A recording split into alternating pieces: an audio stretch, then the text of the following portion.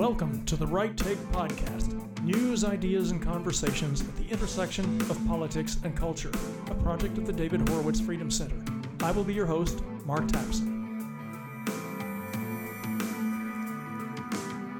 Welcome back to the Right Take Podcast. I am your host, Mark Tapson. Thank you for joining me here again.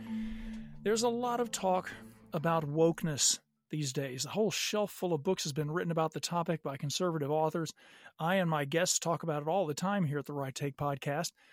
After all, the woke ideology is ubiquitous now throughout the culture and throughout our politics. The right talks about it so much now and uses the term woke so much in such a contemptuous, derogatory fashion that the left has begun distancing itself from the word and pretending that the whole concept is nothing more than a vast right-wing conspiracy. It's similar to the way that the left has begun pretending that critical race theory is nothing more than a vast right-wing conspiracy also, that it's not being taught in schools, which is false. The journalist Christopher Rufo, who has a new book out called America's Cultural Revolution, has been so active in terms of bringing the truth about critical race theory into the light of day that the left even accuses him now of practically inventing the boogeyman of critical race theory himself, and revving up a sort of racial hysteria about the threat of CRT, or critical race theory. But wokeness is not a conspiracy theory of the right. It's not a fear-mongering boogeyman. It's a very real and insidious far-left ideological strategy that has come to impact every part of our lives in America.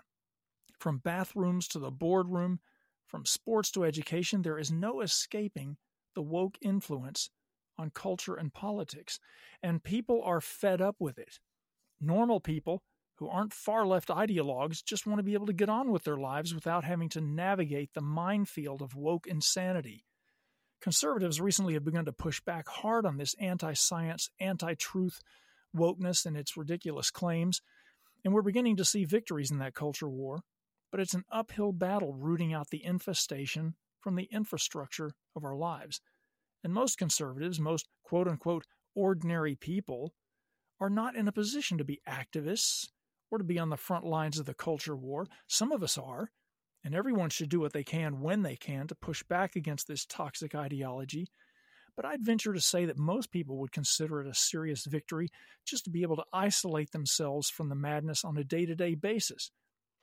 My guest today happens to be the author of a book about practical steps that you can take to both resist and escape the plague of wokeness.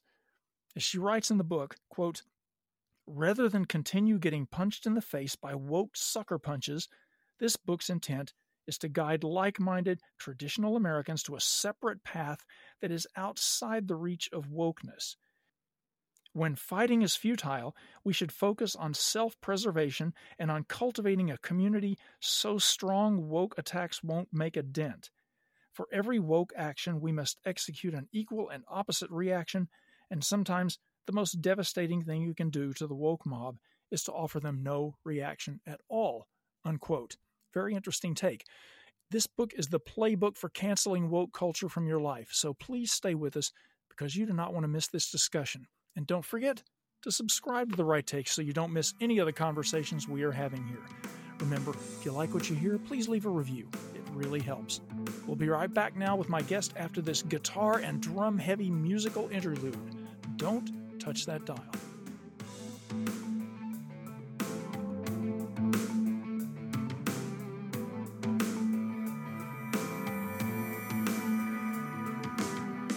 My guest today at the intersection of politics and culture is Teresa Mull, author of the new book, Woke Proof Your Life. She began her career in conservative journalism, interning for Laura Ingraham and at the American Spectator magazine in Washington, D.C., before returning to her coal mining hometown in the Allegheny Mountains. Her writing has appeared in the New York Times, the Baltimore Sun, the Miami Herald, lots of other publications. Teresa is currently an assistant editor at The Spectator World. She's a policy advisor for education at the Heartland Institute and also a part-time editor of the Phillipsburg Journal. Teresa Mull, welcome to the Right Take Podcast. Thank you. It's a pleasure to be here.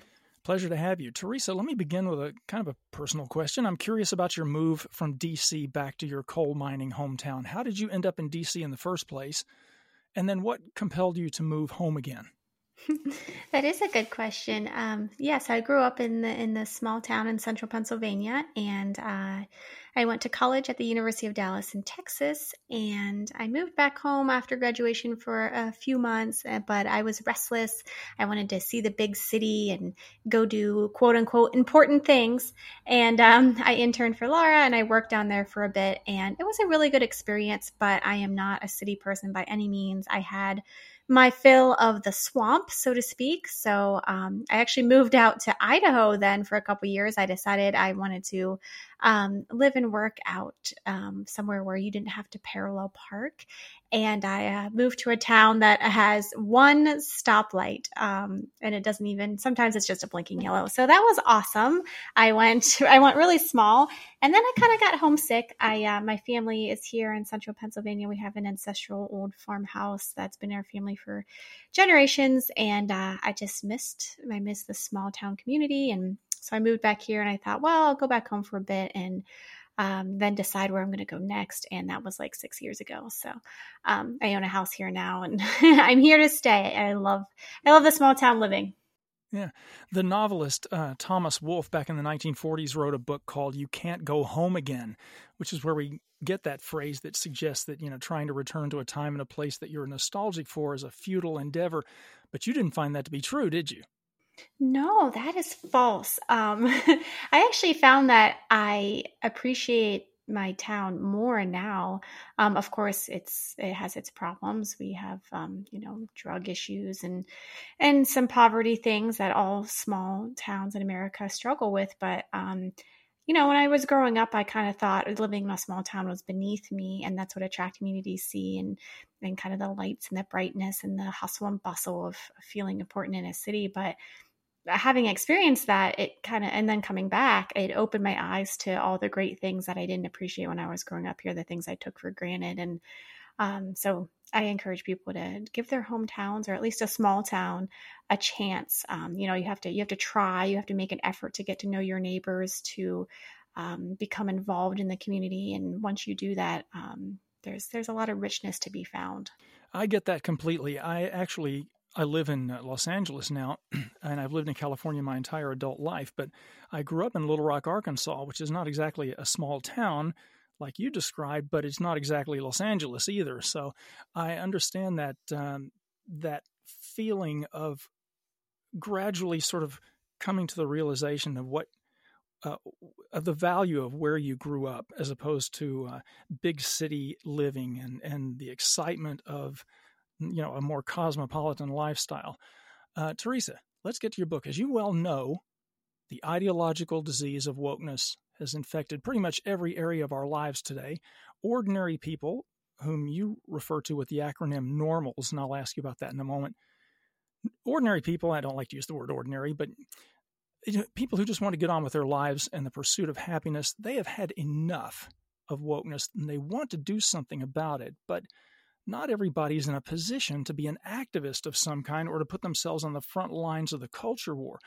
But most people do, at the very least, want to find ways to shield themselves from this insanity. It looks like you've written this book for them. Was there a moment, one moment, or a particular epiphany that you had that maybe convinced you that this book was needed by a lot of people? Yeah, there's been a few things, which I'm glad that you asked me about my coming home to my hometown, because I found a lot of happiness here and a lot of peace and a lot of purpose by moving somewhere that I'm surrounded by like-minded people, and wokeness hasn't really touched this part of the country. It's kind of remote, and it's separated from the big cities.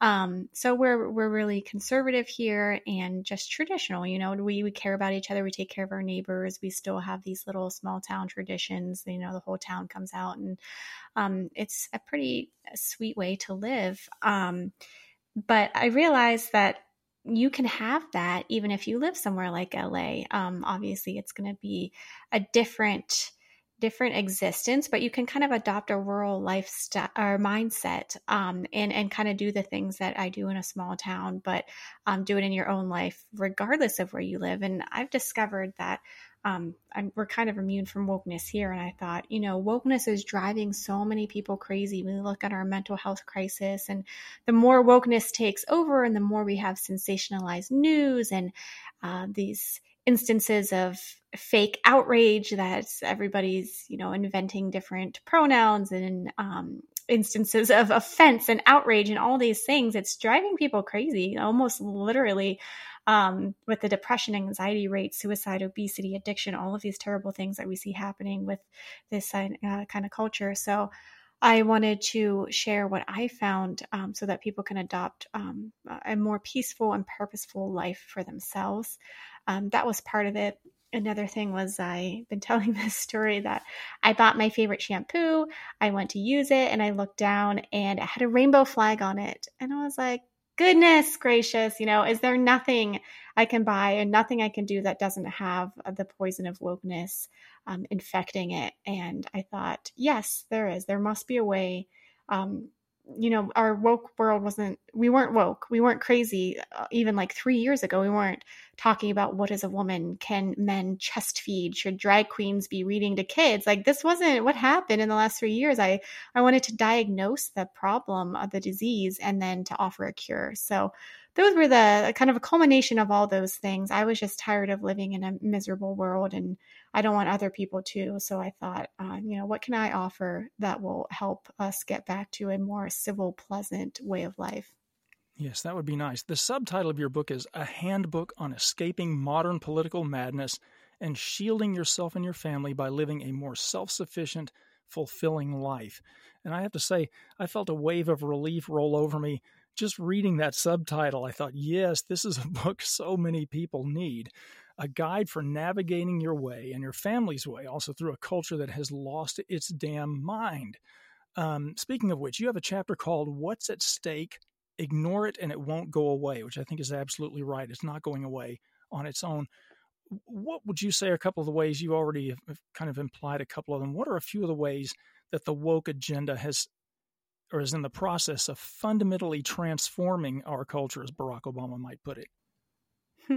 Yes. Well, it's taking language, if this is a principle, if you can call it that, of radical left-wing ideologues that they've been doing this forever. First it was affirmative action. Now it's diversity, equity, inclusion. They use these sound and feel good kind of vague terms, and they manipulate them. Who can disagree that diversity and equity and inclusion are good things? Of course, those are all positive. Same thing with the LGBT movement. It's love is love. Like, who can argue with that? Happy rainbow flags. Just let people be happy. Let them love each other. Of course, Black Lives Matter. So they take all this language and they pervert it, and they almost they're trying to steal the truth from us, redefine things, put a different spin on reality, and fundamentally lie to people, to children. I find most alarming. Of course, you can change your gender. Sometimes what you're assigned at birth is not what you really are. And that's really scary, that you can convince people of all of these lies.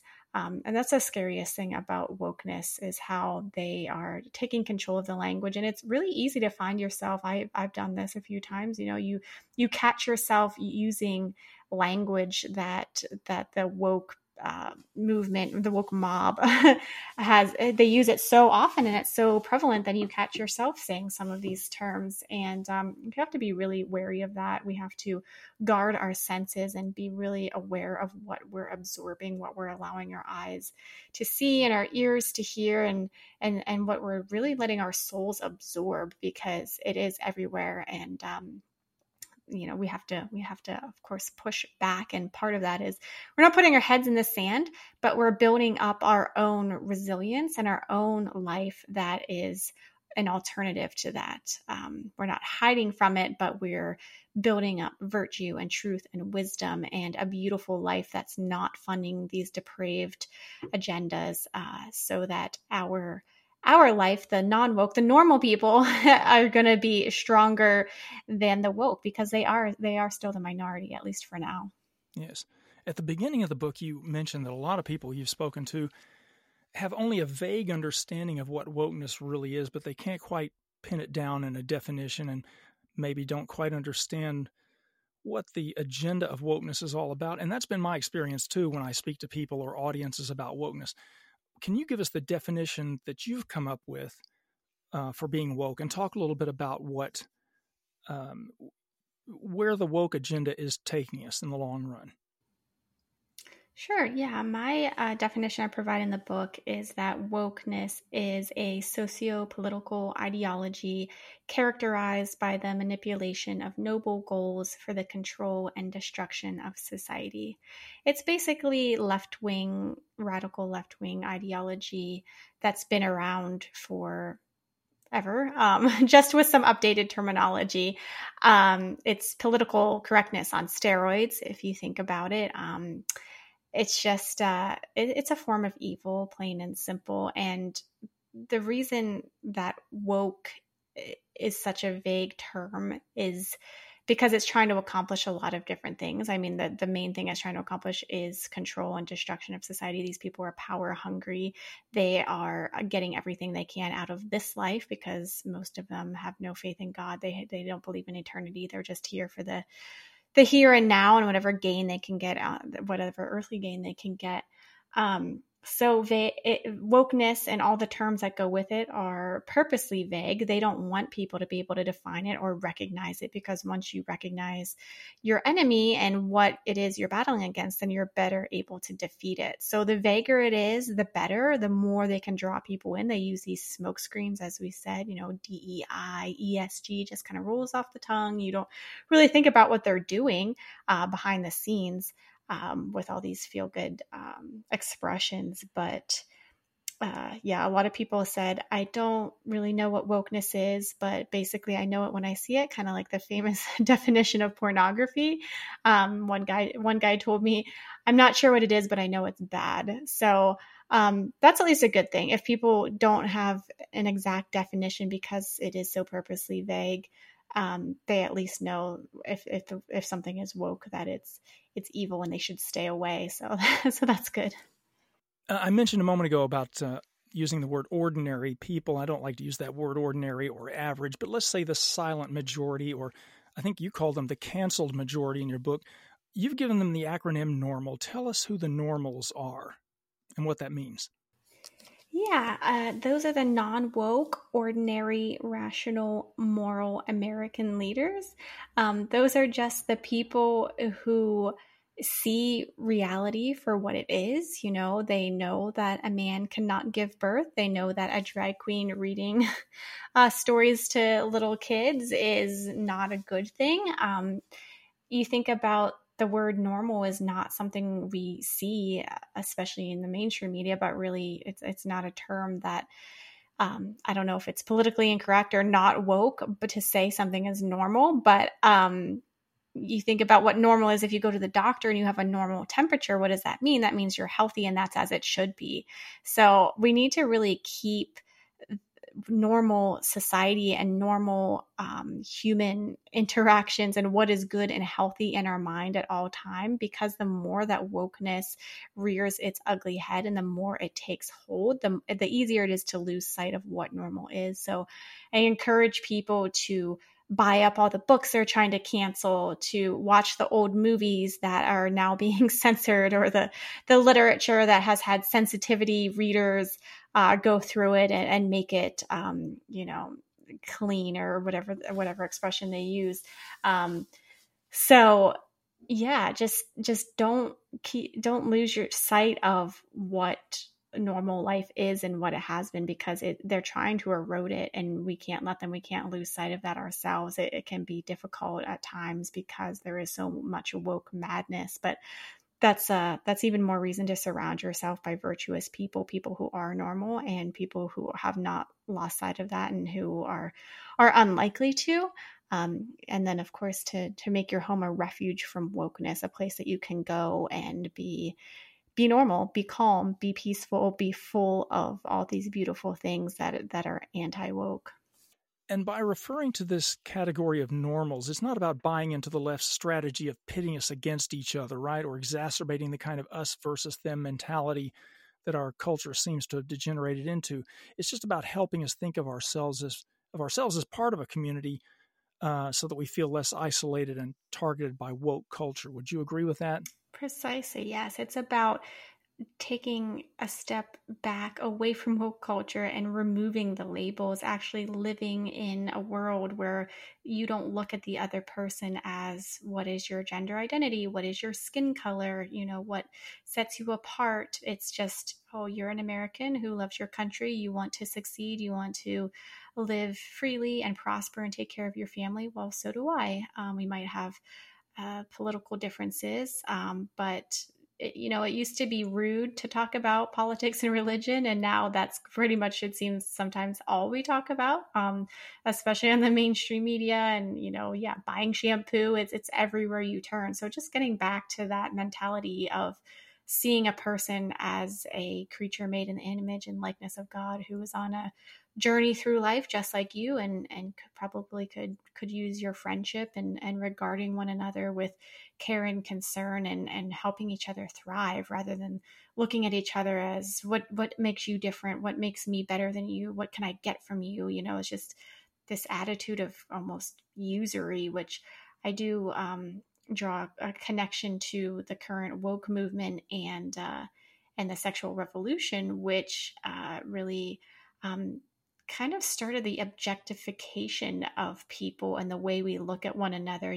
Back then, it became acceptable and fine, and no longer really scandalous to have children outside of marriage.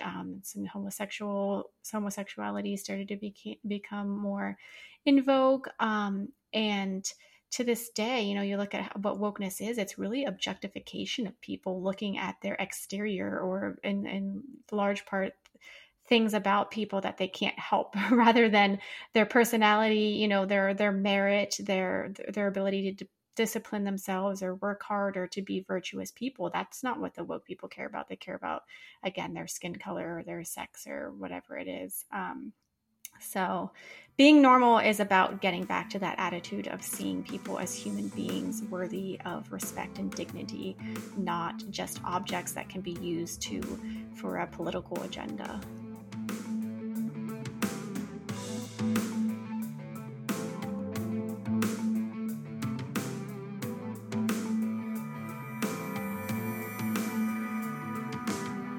You talk about community a lot in the book. Why is community so important? Why shouldn't individuals or individual families, why shouldn't they try to weather the woke storm on their own?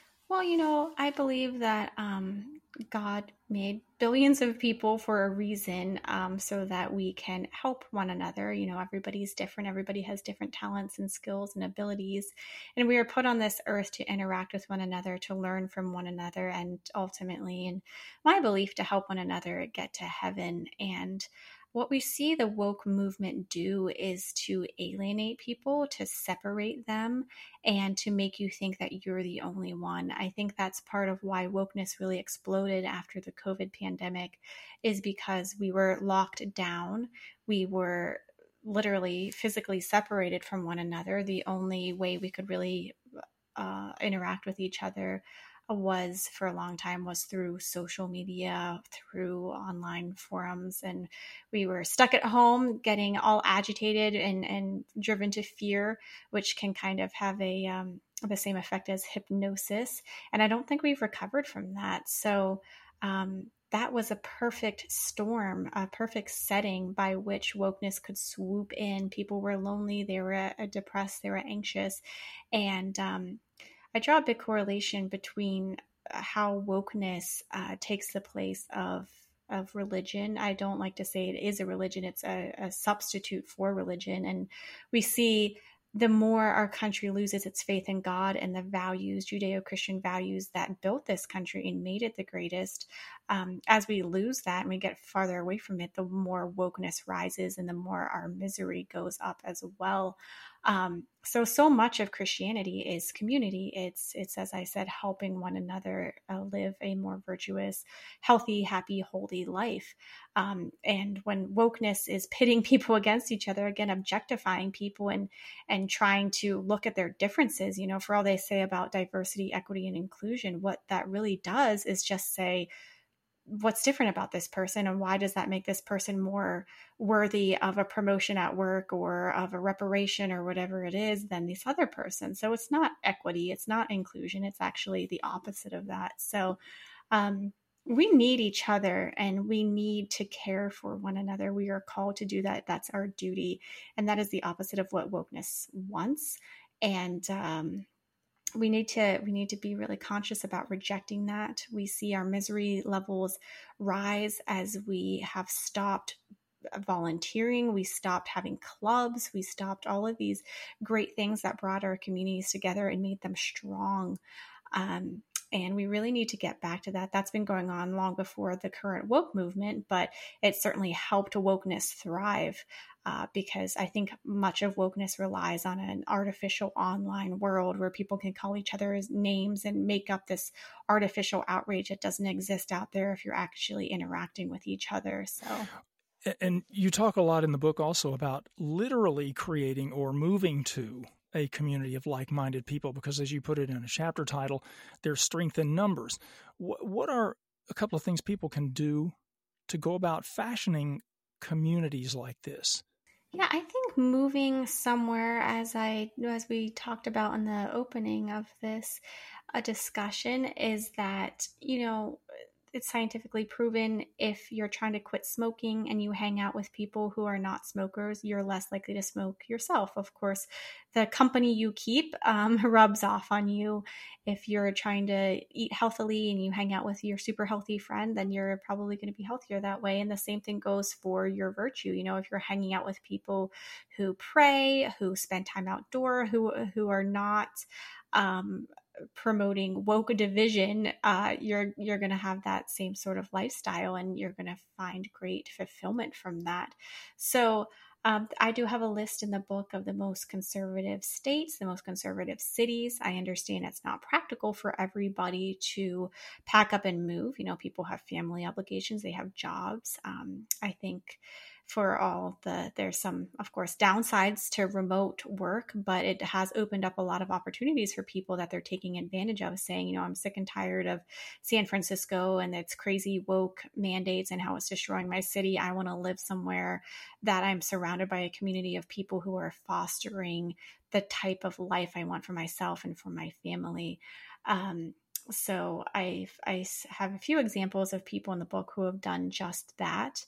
And then if you are unable to do that, I want this book to be a resource for people in all sorts of different situations. If you're unable to pack up and move, how to find people. I would suggest joining a church community if you haven't already. If you're not a part of one, that's a wonderful place to start, finding like-minded people with whom you can be friends and you can share meals together. You can learn from each other. Your soul really needs that. And we know that from this Bible, countless passages about the value of community and of being a good friend and things like that. And then just scientifically, it's proven, the loneliness pandemic, the epidemic, they say it's almost as bad for you as smoking, being lonely. So I like to provide a lot of examples from, real life, been there, done that, people who describe their experiences, also Holy Scripture passages, but also science, because you get it from all sides, proof that this woke proof way of life is healthier, more life-giving, and makes people happier too. So yeah, finding a community that supports your outlook so that you don't go crazy and you don't feel like you're the only one, because that is far from the truth. There's more non-woke, normal people out there than there are these radical woke people. But if you just listen to the mainstream media, you wouldn't know that. You would think you were alone. You have lots of suggestions also about ways that people can change their lives for the better by becoming more self-sufficient. I think it's shocking when you think about it, the extent to which people in the modern world, myself included, maybe myself especially, have disconnected themselves from the kind of self-sufficiency that used to be the norm. What can people do to get back to being more self-sufficient?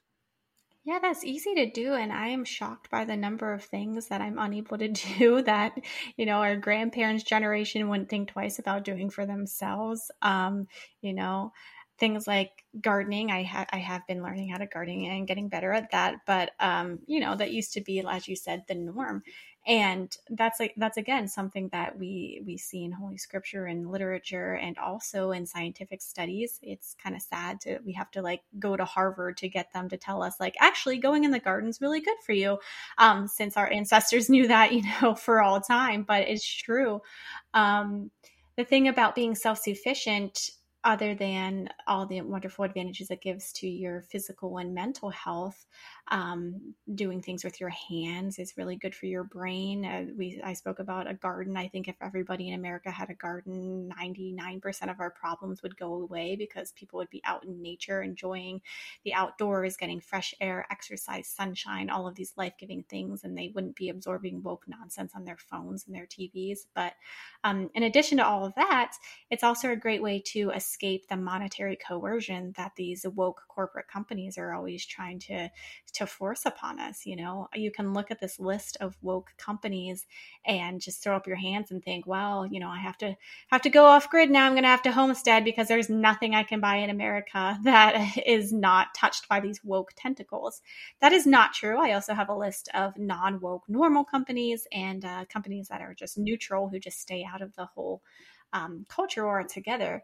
But there's plenty of things also, even if you do have a non-woke company, that you can and should be doing yourself. I encourage people to do at least, one self-sufficient thing, maybe every year develop a new self-sufficient skill, because again, it gets you away from the woke madness. It kind of allows your brain to breathe. It's good for you. It makes you more fully human, and it's good for your soul. It gives you a skill that, again, you can help your neighbor with. And then maybe he's really good at changing the oil and he can help you do that in your car, and you can drop off some canned tomatoes or something like that. Just a really health giving, natural way of living. And again, it takes you out from under the woke corporation's thumb whenever you're able to do things yourselves. And of course, at the end goal of the woke mob being that they want to control everyone, the more you can do yourself, the less they are able to control you. So that's a really powerful thing to try to do, is be more self-sufficient for many reasons. It also just adds a layer of richness and value to your life. It's really satisfying, and you almost get like a rush of endorphins whenever you finish something that you did yourself, and you can look at it with satisfaction, and it just gives you a really nice boost. And in this modern age, when you can click twice on your phone and all of your needs for the week end up on the doorstep the same day or the next day from Amazon, it's really easy to get lulled into this mindset of comfort and convenience. And it's nice, and there's certainly a time and a place for that, but there's also really a lot of value to be found in doing stuff for yourself. So I encourage people to look for things that the hobbies and skills and talents that they can develop and share with others. You have a chapter also about creating a home that is a refuge from the madness, and that's something my wife and I definitely strive for, is to create a better environment and a sane and faith-filled environment for our children at home. What's something people can do in terms of making a refuge out of their home? I know that homeschooling, for example, is something you mentioned, which I'm very big on, as my audience hears from me very often. But what are some things people can do to make their home more of a refuge? Yeah, I have a lot, as we already spoke about, but big tech, and how destructive that can be. So I encourage people to make their homes, um, pretty tech free if they can. Technology is such a part of so many people's lives. I think like 90% of people in America have desk jobs or something like that. And there's TVs everywhere every time you go out to eat, whatever. We're always surrounded by all this noise. So try to make your home a quiet place where you can think, where you can allow your soul to relax and just listen to God speaking to you, to be able to listen to your children if you are fortunate enough to have children at home, to make it a place where conversation and fulfilling and inspiring discussion is free to take place. If we have so much noise from the outside world coming into our home, there's really not a lot of room and space and sound available for us to nurture the beautiful things. So I encourage people to have items around that remind you of truth, beauty, and goodness, whether that be artwork that you've collected, photos of your family. I like to have books around that have formed my soul, beautiful books that I can pick up and read a couple of chapters of, or a couple pages here and there. And even just seeing them around, kind of fills you with joy and reminds you that the woke madness, even though it can seem all consuming, is really not. You have these resources there that can fill you up whenever you feel like you're losing your mind.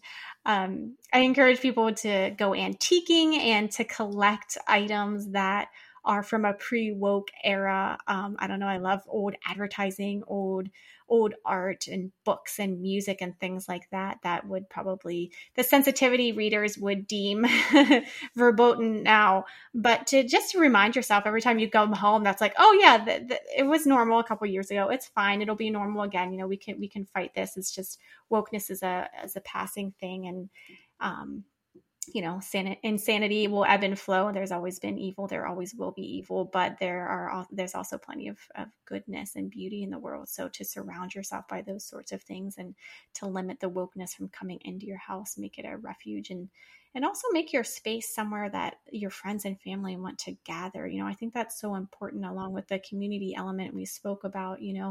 Host weekly family dinners if you can. Invite your friends over for a coffee now and then. Just make it a relaxed place where you can talk about things that have nothing to do with wokeness. Just enjoy the beautiful things that God has given us, because I think it's really easy to get distracted. Even if you're not succumbing to wokeness, but you're fighting it actively, it can steal your peace. And that's a way that the woke movement can also kind of defeat us, at least in little ways, is by stealing our peace. And we can't let that happen, because there's way too much beauty in the world that needs to be enjoyed. We've talked about some of the bigger steps that people can make.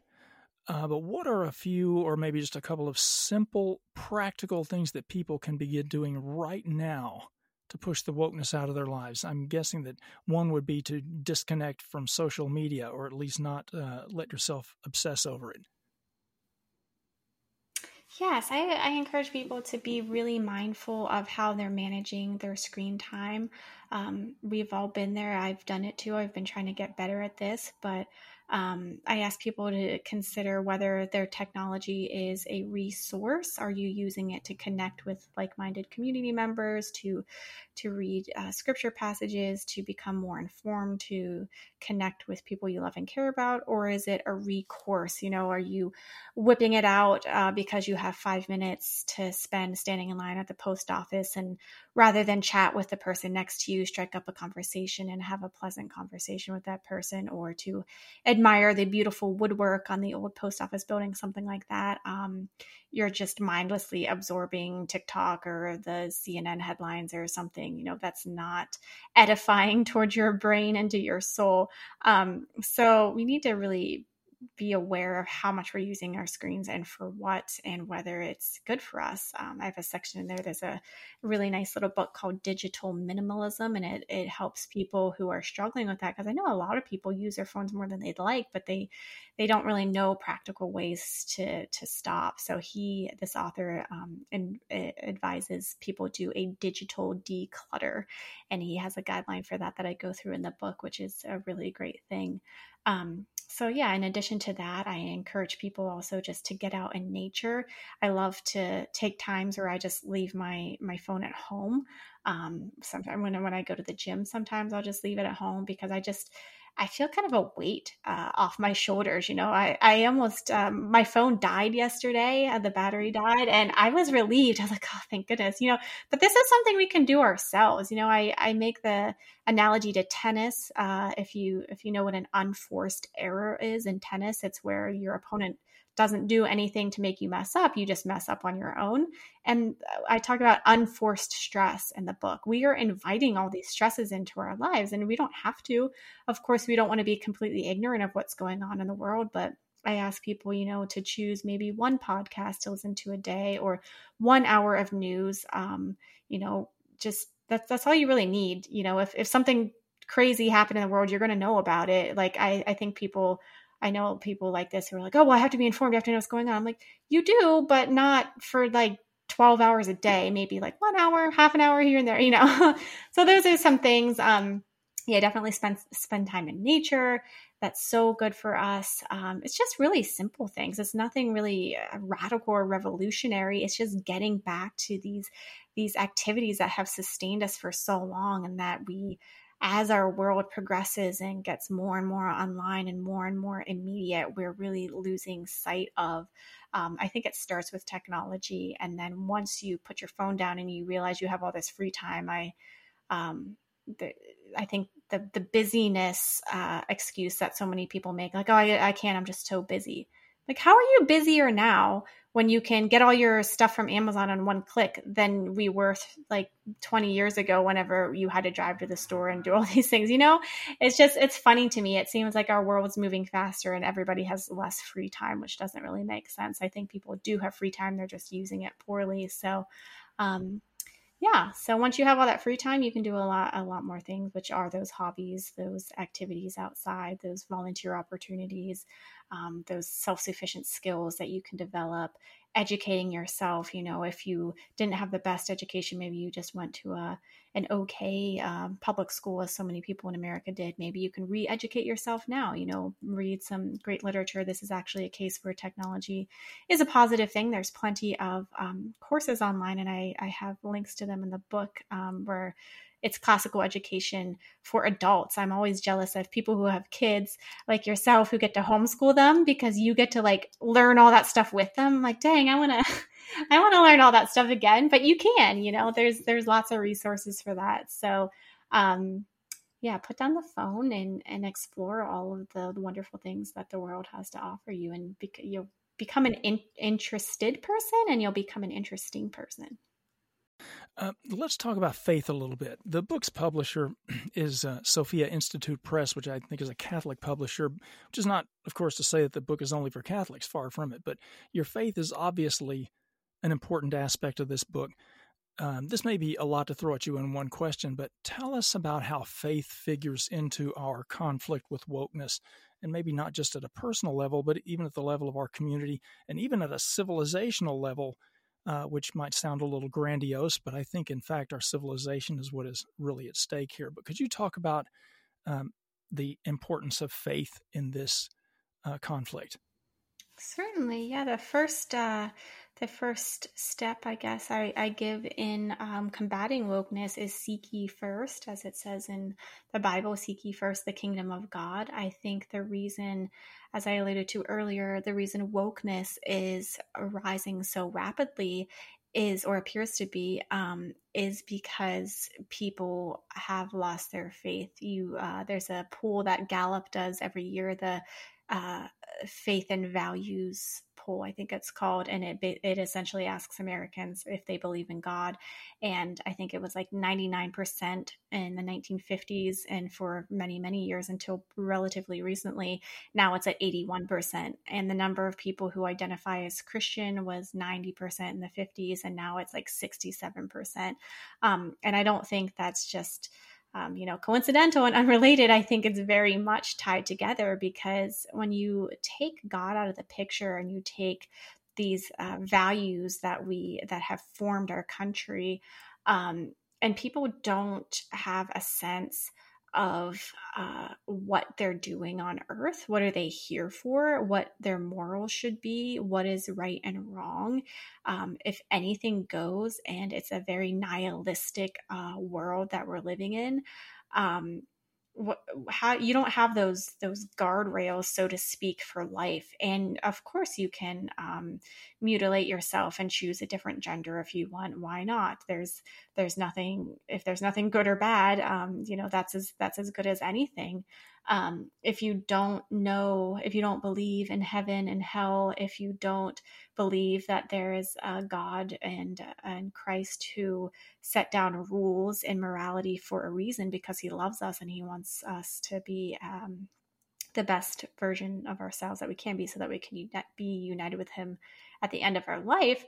How are you supposed to know how you're going to behave? You won't. And then you flounder and you grasp at anything. You take God out of the picture and people have emptiness. They're purposeless. They're rudderless. And then wokeness swoops in and says, "Oh, you're empty. You don't have a sense of purpose. You don't have a telos. Let us provide you with one. Why don't you look inside and into yourself? And why don't you make yourself the center of your universe rather than Christianity?" And that's very easy to do. We're all intrinsically selfish creatures, and the whole point of Christianity, I would say, is to become as unselfish as possible. So yeah, certainly you take God out of the picture, people become extremely selfish. They're grasping for attention. They want to boost their own egos. They're identifying as all sorts of crazy different things to outdo one another, to get more attention, to get more job promotions, to get more followers, whatever, likes on TikTok, things like that. You look at Dylan Mulvaney, I think, is a perfect example of that.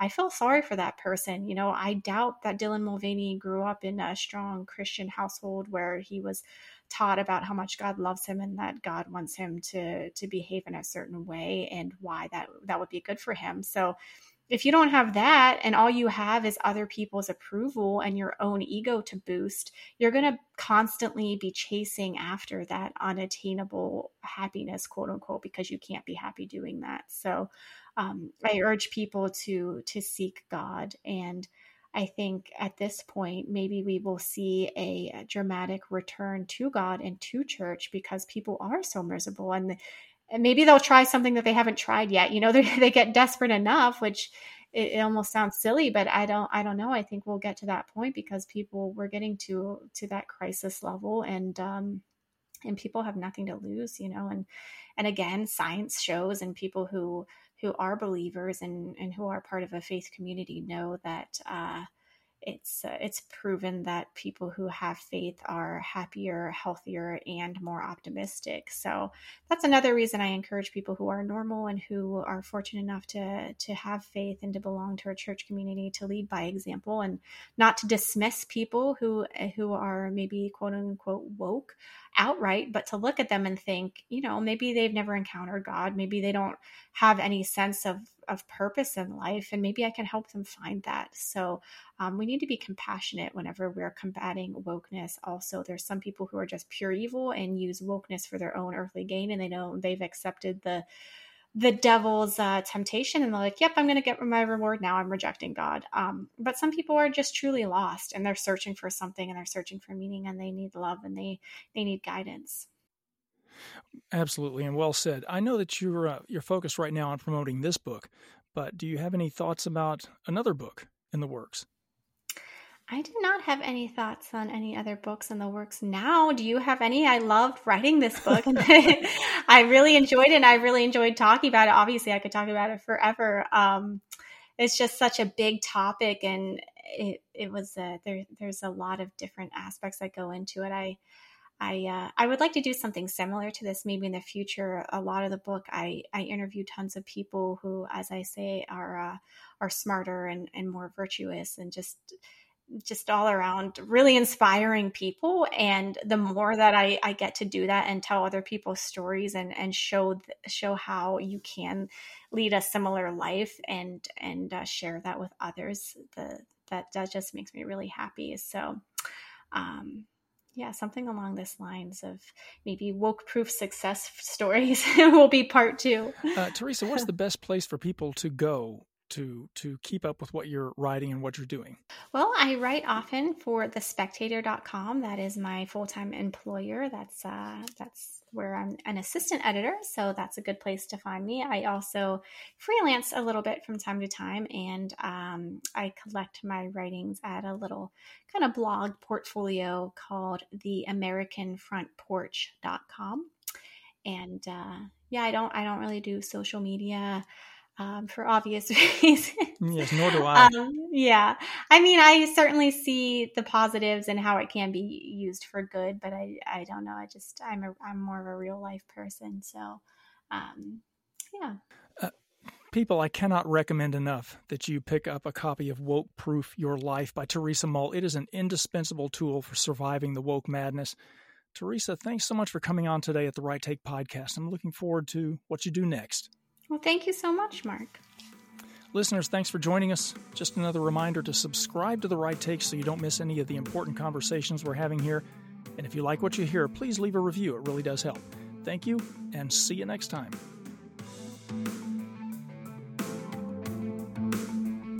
The Right Take with Mark Tapson is a project of the David Horowitz Freedom Center and Front Page Magazine.